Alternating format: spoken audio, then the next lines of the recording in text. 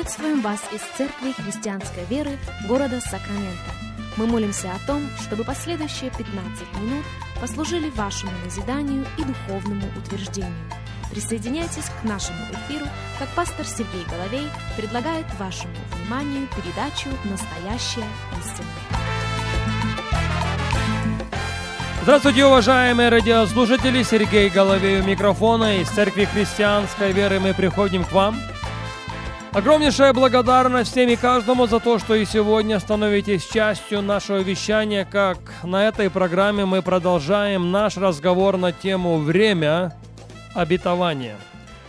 Наш базовый текст остается тем же, а именно книга Деяния апостолов, 7 глава, и мы начнем читать с 11 текста Деяния 7:11. «И пришел голод и великая скорбь на всю землю египетскую и ханаанскую, и отцы наши не находили пропитания. Иаков же, услышав, что есть хлеб в Египте, послал туда отцов наших в первый раз. А когда они пришли во второй раз, Иосиф открылся братьям своим, и известен стал фараону род Иосифов.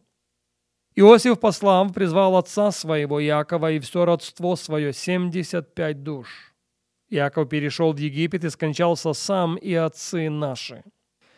И перенесены были в Сихем и положены во гробе, который купил Авраам ценой серебра у сынов Емора Сихемова. По мере как приближалось время исполниться обетованию, о котором клялся Бог Аврааму, народ возрастал и умножался в Египте». Еще раз, Деяние 7:17. «А по мере, как приближалось время исполниться обетованию». Другие переводы говорят «по мере, как приближалось время обетования». И я на это обращаю ваше внимание.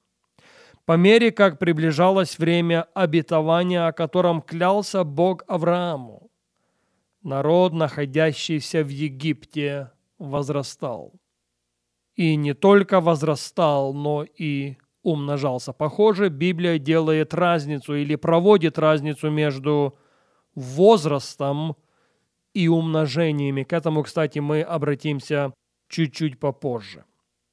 Итак, уже было замечено, что Бог Авраама, Бог Исаака и Бог Израиля – это Бог обетований. Он избрал отцов, Он избрал народ, с которым Он связал себя обетованием. Он пообещал ему ввести его в землю, текущую молоком и медом. Вот почему земля, о которой Бог обетований сказал народу обетований, называется землей обетованной. И в контексте взаимоотношений между Богом обетований и народом обетований есть или должна быть определенная динамика. Я повторю это еще раз. В контексте взаимоотношений между Богом обетований и народом обетований есть или должна быть определенная динамика. Во-первых, это вера. Вера, без которой Богу угодить невозможно. Евреям 11 глава, 33 стих, и к этому тексту мы уже с вами обращались. «Которые верою». Речь идет о какой-то группе людей. Библия их называет «которые». Люди обетования. Люди, с которыми сам Бог связал себя. И они были связаны с Богом обетованием чем-то. Еще раз. Евреям 11:33. «Которые верою получали обетование». Итак, вера важна, она кричаще необходима. Но вера не единственная составляющая во взаимоотношениях между Богом обетований и народом обетований. Евреям 6 глава 12 стих, к этому тексту мы с вами уже в равной мере обращались. «Дабы вы не обленились, — говорит автор, — но подражали тем, которые верою и долготерпением наследуют обетование». Еще раз, дабы вы не обленились, но дабы вы подражали тем, которые и верою, и долготерпением наследуют обетование. Видите, если есть вера, но нет долготерпения, то это нить взаимоотношений между Богом обетований и народом обетований может быть разорвана. Авраам веровал. Это прописано в ряде посланий апостола Павла. Посмотрим в послании к римлянам, 4 главу. Римлянам, 4 глава, я начну читать с 13 стиха. «Ибо не законом даровано Аврааму или семени его обетование быть наследником мира, но праведностью веры. Если утверждающиеся на законе суть наследники, то тщетна вера, бездейственно обетование. Ибо закон производит гнев, потому что где нет закона, нет и преступления.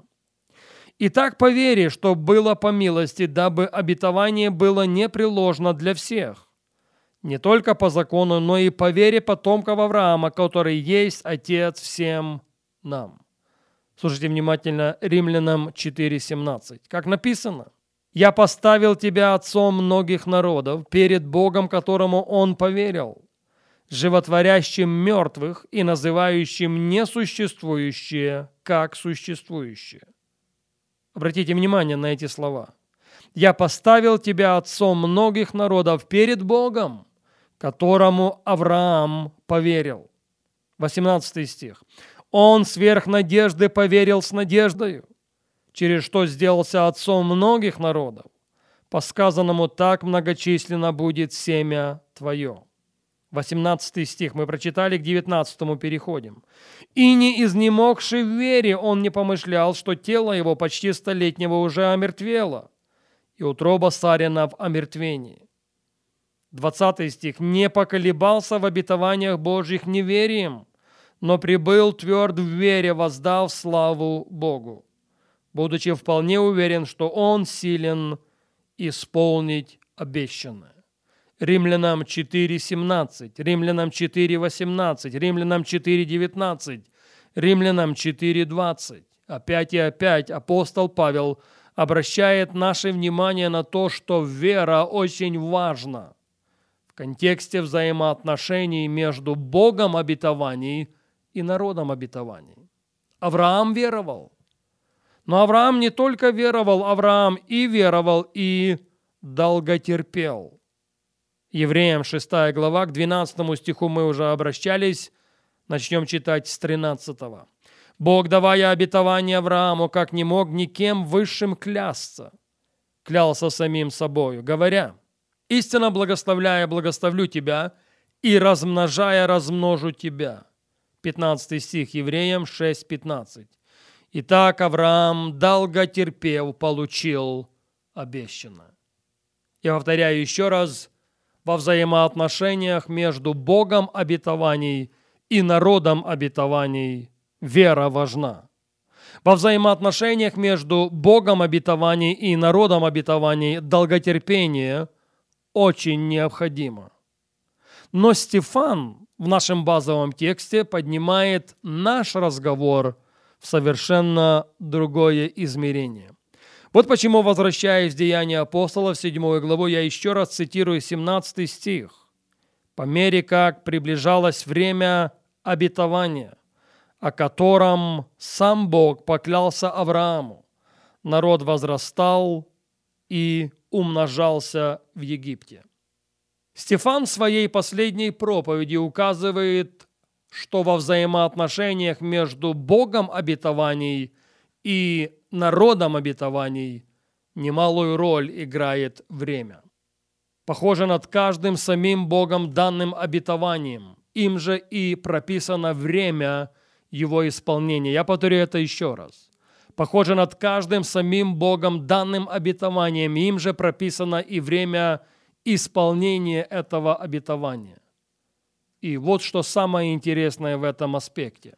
В подавляющем большинстве случаев время исполнения обетования не в суверенной власти Бога, а напрямую зависит от нашего духовного роста.